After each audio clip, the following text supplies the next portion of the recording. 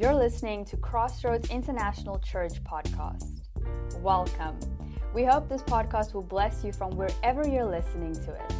For more information, go to our website at xrds.nl. And now, let's get into the podcast. So, friends, we're talking about prayer.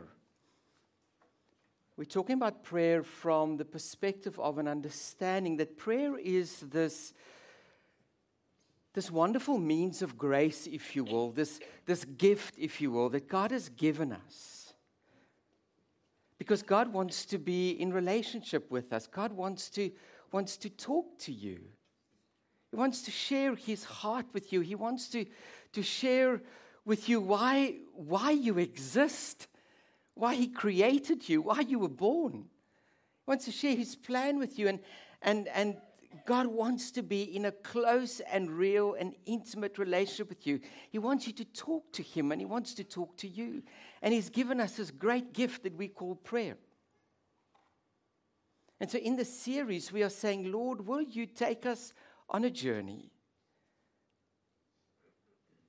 to draw us closer to you and develop within us a more intimate and authentic prayer life. For we hunger and thirst for you. And we know that you long to be with us. And so we're talking about prayer. And so the way we're doing it in this series is we're looking at different characters in the Bible. We've looked at Moses. We talked about David a little bit last week. And today we're going to talk about Elijah. Now, let me just set the scene for us. And today I want to get a little bit practical. I want to give us not so much how-tos. I don't think the Bible was written as kind of a step 5 how-to model to fix your life. I don't think the Bible was written in that way. And I don't think that's really the purpose of the Bible. And we should read the Bible in a different way. That's a different sermon.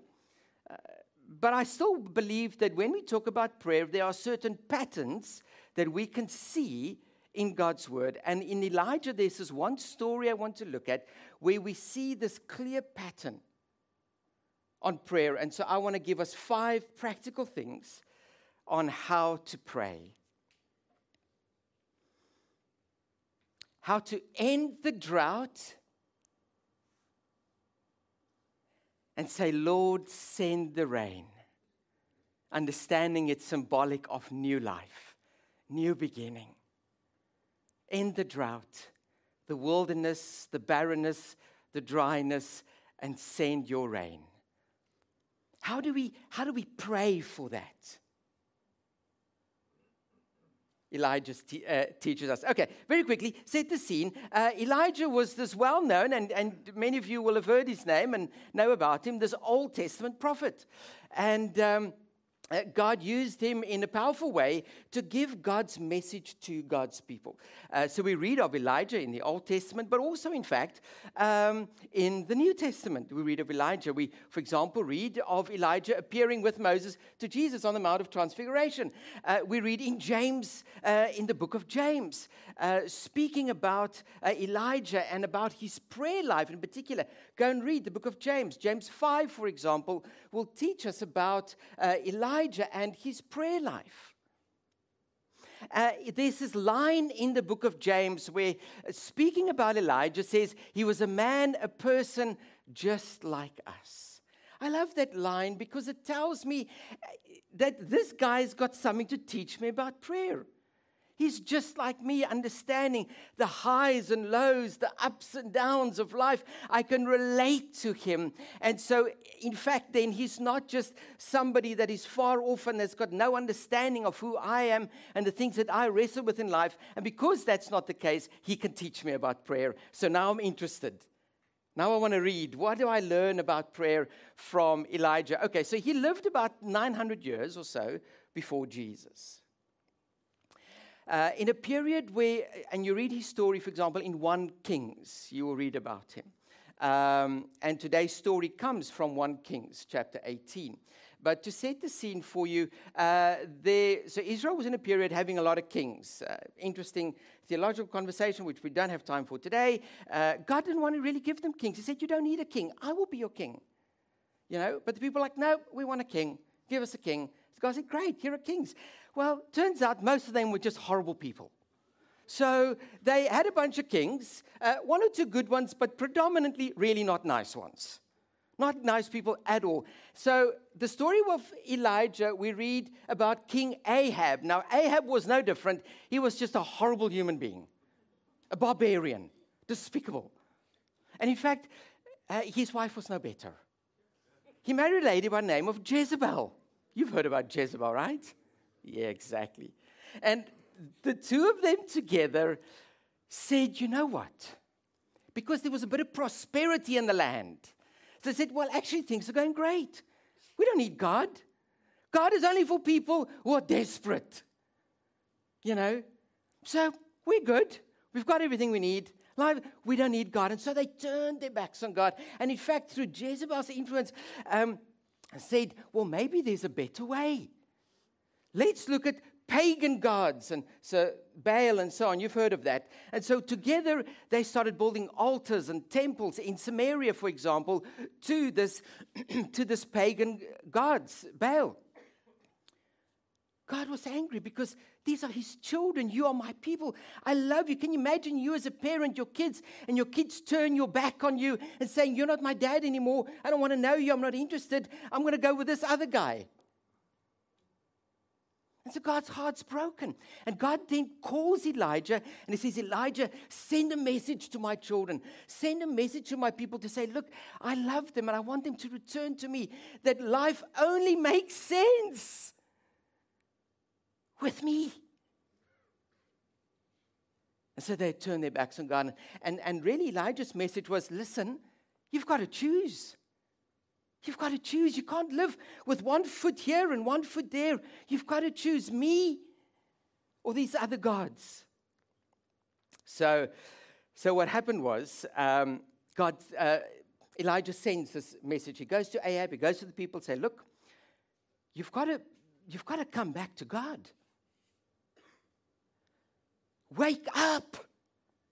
Wake up before it's too late. And what's going to happen if you don't? There's going to be this drought that you're going to experience. Well, you know what we like. We're stubborn. We like to do our own thing. And so the people were no different. They didn't turn to God. And so Elijah prayed, and we read about this in James, and there was this drought. Well, Elijah then, after delivering this message and after the drought came, God said, Elijah, maybe it's a good idea if you get out of town because you're not very popular and everybody wanted to lynch him. So he disappeared for a bit. And then 3 years into this drought, we have this climatic moment. Now remember, for 3 years, there's been barrenness and wilderness and suffering and drought. And God says, Elijah, go back to the people. And we have this tremendous moment where they're on Mount Carmel. You know the story, right? And Elijah says, right, let's then once and for all, let me show you that God is real. If you think your God's real, okay, well, let's then do this. So on the mountain, get some bulls. So they got some animals, got some wood, built this altar, and said, okay, so here's Elijah by himself and 400 of these pagan priests, 400 of them. So he says, okay, here's what we'll do. If your God's real, then call down, ask him to send fire to burn up this sacrifice. Oh, and they were praying. They were praying, and they were dancing, and they were praying, but nothing happened. And I love how, if you go and read the story in 1 Kings, I love how Elijah just kind of, I can just imagine it. He's standing on the sideline, and then he kind of, not mocks them, but he kind of spurs them on. He says, okay, maybe pray a bit more. And they pray more, and so he goes, well, maybe he's traveling. Try again. And then he goes, well, I know what the problem is. Maybe your God is sleeping. Maybe you should just shout a bit louder. Go on. And he's like egging them on. Nothing happens. Then Elijah says, okay, great. My turn. And he says, okay, same thing. Bring this animal, And then he took 12 stones and he built this altar, this altar representing the tribes of Israel. And he built this thing. He says, I tell you what, bring me water. Pour water all over this. Let's just soak this thing. And they bring jugs of water. Again, he says, no, bring more. He dug some trenches around. They filled the trenches with water. This thing was soaked. And he prayed one simple prayer. God of the heavens, will you answer your servant's prayer and show and remind your people that you are God? And fire comes down, burns up everything, the stones, everything. And this great miracle takes place. And the end result really is that the people are reminded again that they need God in their lives. That there is only one true God. And so this is now the scene. And then straight after that, Elijah prays this prayer. And in this prayer, I think we can discern practical things that I want to give to you that says, God, will you end the drought in my life? And bring your fire, bring your rain. And revive me and bring new life. Draw me closer to you. And he prays this prayer because, remember, there's still drought. And it's a prayer that says, Lord, will you end the drought and bring your rain?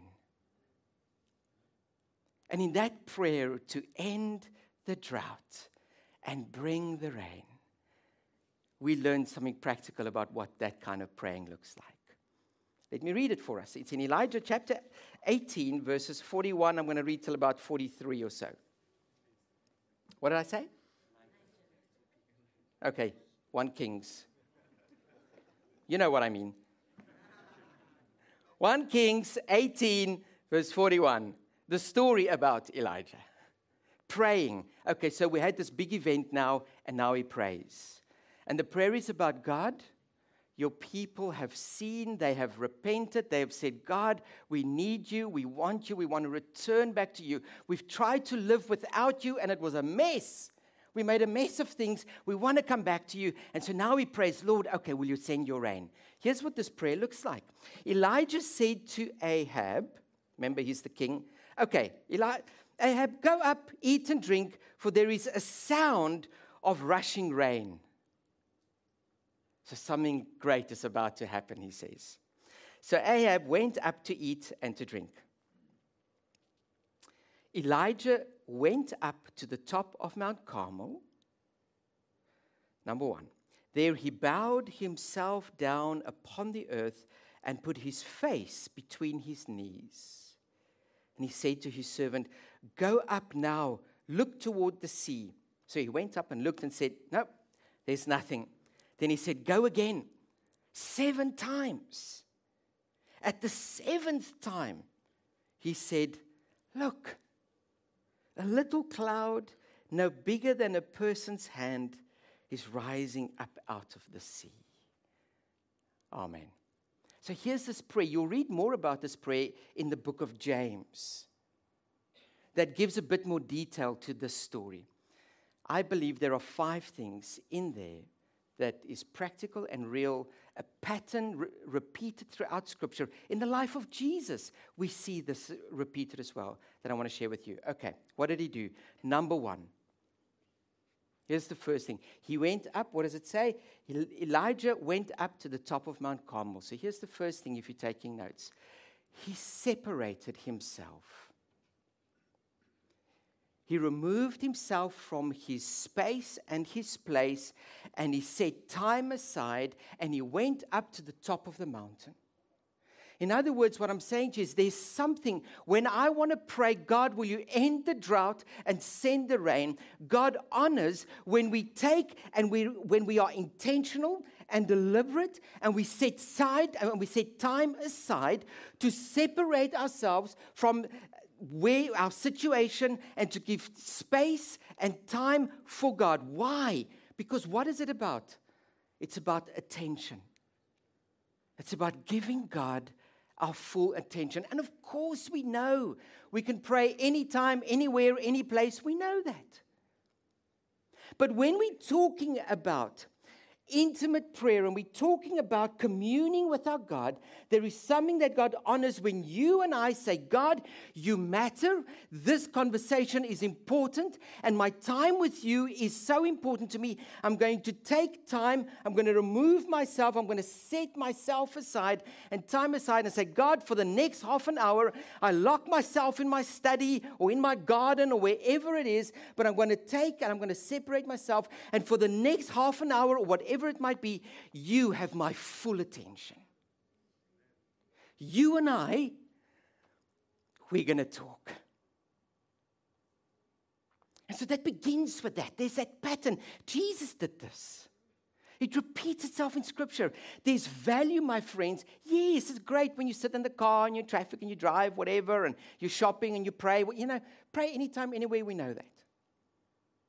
But there's a beautiful thing when God's people say, God, now it's you and me. And I separate myself and I give myself intentionally and deliberate space, place, and time to commune with my God. That's number one. Number two, I'm going to go through these quickly. Number two, so then what happens? Okay, so he goes up to the top of the mountain. Then, there he bowed himself down upon the earth, and I love this, and he put his face between his knees. Okay, physically, I don't think I'm able to do that, but if I could. It's symbolic of what? So here's the second thing. He humbled himself before his God. I think when we want to talk about God, will you end the drought and the wilderness of my life, and will you send your rain and your new life, a new season, refresh my soul? I need to give time and space for that. But I also need to come with a certain, and here's what we're talking about, a certain posture, a certain attitude. I approach it with a certain attitude. I don't come to God with arrogance and pride. But I come to God with a spirit that says, and here's what Elijah did, with a spirit that says, God, you are God, not me. I put my face between my knees. You are Lord, not me. I need you. I cannot without you. You are the answer. You are what I need. And yes, when I spoke about David and Moses, I said, you know what, to be honest and real, and it's okay to come to God and to push back and have our objections and our questions and even argue with God. That's okay. But I can do that still having an attitude and a posture of humility and reverence. Saying, you are God, not me. It's about having the right attitude when I come to God in prayer. So he humbled himself before God. In James 4, verse 10, it says, humble yourself before the Lord, and he will lift you up. Thinking about this with Elijah getting down and his face between his knees, just imagine that. And imagine that that physical expression, what that is, what's going on in his heart and his attitude, that he wants to do that. I remember, I don't know about you, but when I was a kid, maybe you've even seen this in movies, but I was taught that, before I go to bed, I must say my prayers, and I had to kneel next to my bed. Anybody's parents, was it just, okay, maybe it's just me. Okay, maybe one or two of us. But just think about, okay, kneel by the side of your bed, say your prayers, and you get into bed. And I thought about that as I was preparing this. And I thought to myself, Paul, when was the last time you were on your knees before God? And it's with that attitude that Elijah came to God. Lord, will you end the drought and send the rain? And he knelt before the Lord. So he separated himself. He came with a posture of humility. He said, God, I don't have the answers, but you do. You are what I need. And so I bow down before you. Third thing that I see, and James tells us, in James chapter 5, James tells us about how he prayed this prayer. And it says, James says, Elijah prayed specifically, and that's the third thing. We need to come and pray specifically, not just general, vague prayers. And you know what? And I include myself. When we pray, we tend to be very vague and very general. Lord, please will you bless us today? Lord, please will you be with so-and-so today? But what I learned here about Elijah is he prayed specifically, Lord, your people have turned their backs on you. Will you be merciful unto them and remind them that you are God? And the way of doing that, to help them wake up, will you send a drought? Specific. Send a drought. Not, send flies or this. Send a drought. He was specific. And then to end, he said, Lord, your people have repented. Will you end the drought? God honors when we are specific in our prayers. Here's the thing about praying specifically. It takes more effort. But here's the beautiful thing. It takes more effort, but it makes it easier to recognize when God has answered our prayers. Do you get it? So I pray specifically. So I pray, Lord, please, will you be with Johan? But Lord, I pray specifically that you'll give him patience, because he has to work with me 6 days a week. But Lord, then I pray for Manya, because she has to live with him 7 days a week. Give her patience, I pray. And so Elijah was specific when he prayed, and I encourage you to do the same. God, this thing is going on in my life. This is the thing I'm struggling with, and I want to talk to you about this thing.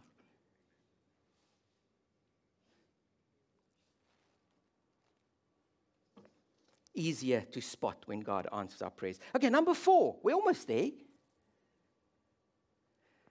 James also tells us about how Elijah prayed. It said, Elijah prayed earnestly. You know the word earnestly?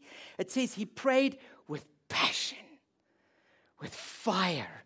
He prayed fervently. In other words, he felt what he prayed. It wasn't just, and it must be, an intellectual thing. It must be that. But it wasn't just that. He prayed to God with every fiber of his being.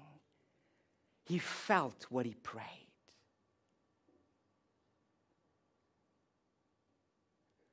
There was emotion. There was earnestly. He was praying with fervency, with passion. He was moved by the plight of the people. And from that place he prayed.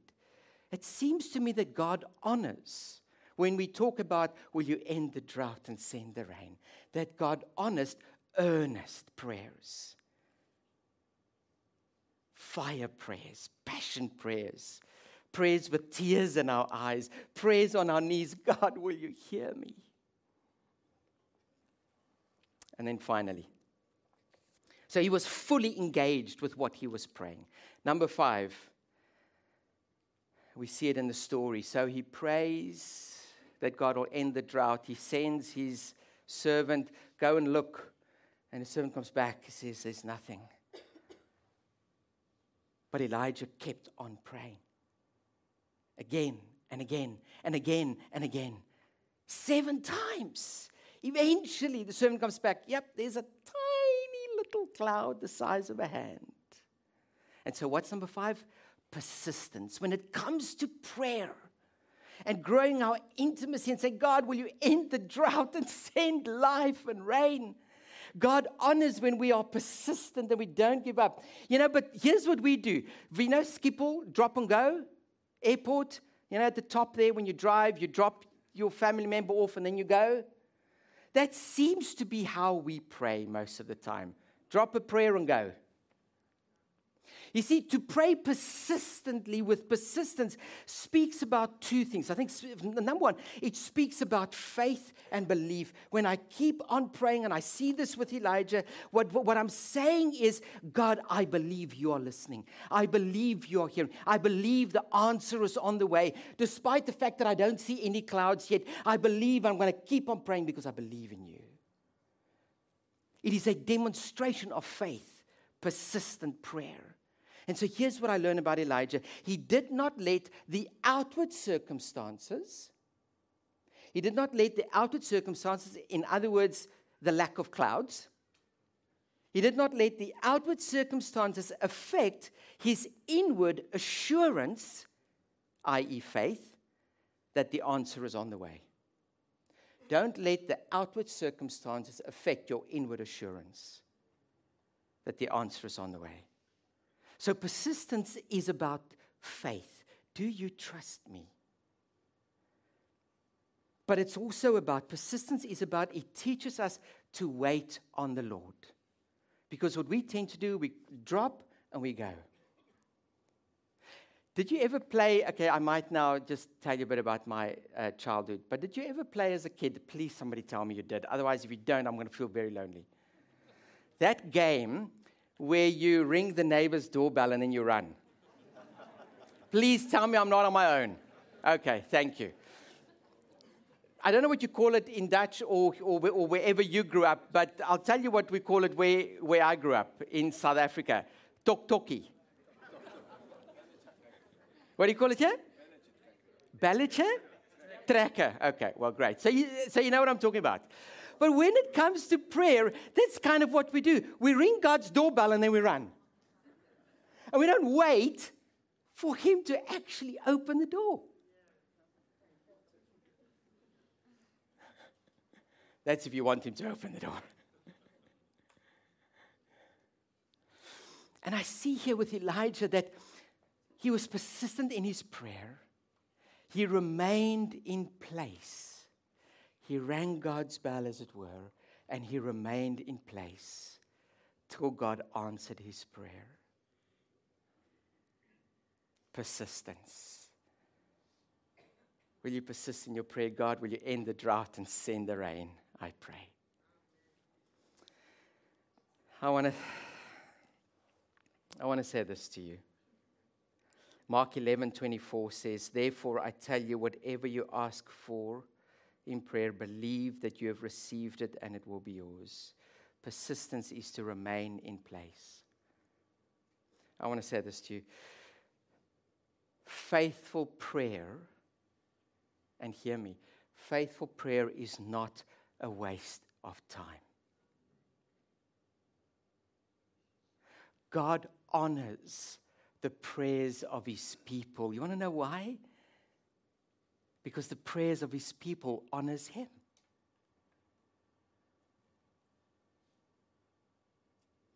Faithful prayer, praying and going on this journey to say, God, I want to draw closer to you. Teach me how to pray. Revive my prayer life with you is not a waste of your time. It's probably the best investment of your time to commune with your Creator. Amen. I'm done. I want us to do this. We're talking about prayer. Randy, we are not going to do the video. So where's Randy and team? Why don't you guys come up so long? We're going to sing together now. But here's what I want us to do whilst Randy and them are playing the next song. I want you to take a moment and spend a bit of time in prayer here now. I want you to, with this idea of, God, will you end the drought and send the rain? New life.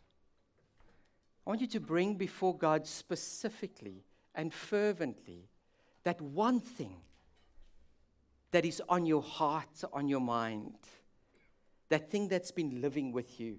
And you know what it is. You know. We all know. We all have that thing that's in our soul. And spend a bit of time, and I ask you now to just where you are, just stay seated where you are, in the quietness of your own mind and soul. Just bring that to God. And then what I want you to do, will you take a moment also, whilst Randy and them are singing, turn to your neighbor, if you've got a neighbor, and pray for your neighbor. If your neighbor will let you, and neighbor, please let your neighbor pray for you. So not just pray for yourself, but let's just take a minute and pray for one another. And then once we've done that, we can join in with the worship team and continue singing. what this is, I want to give us just a minute or two just to respond to what we've heard. Take this time to pray.